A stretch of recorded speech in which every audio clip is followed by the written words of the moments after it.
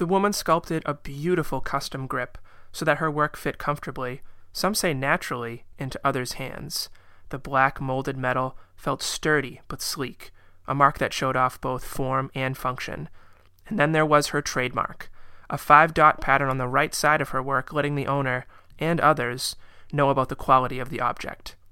And despite all her planning, all her design and artistry, all the little details and polish, this wasn't art. This was a weapon.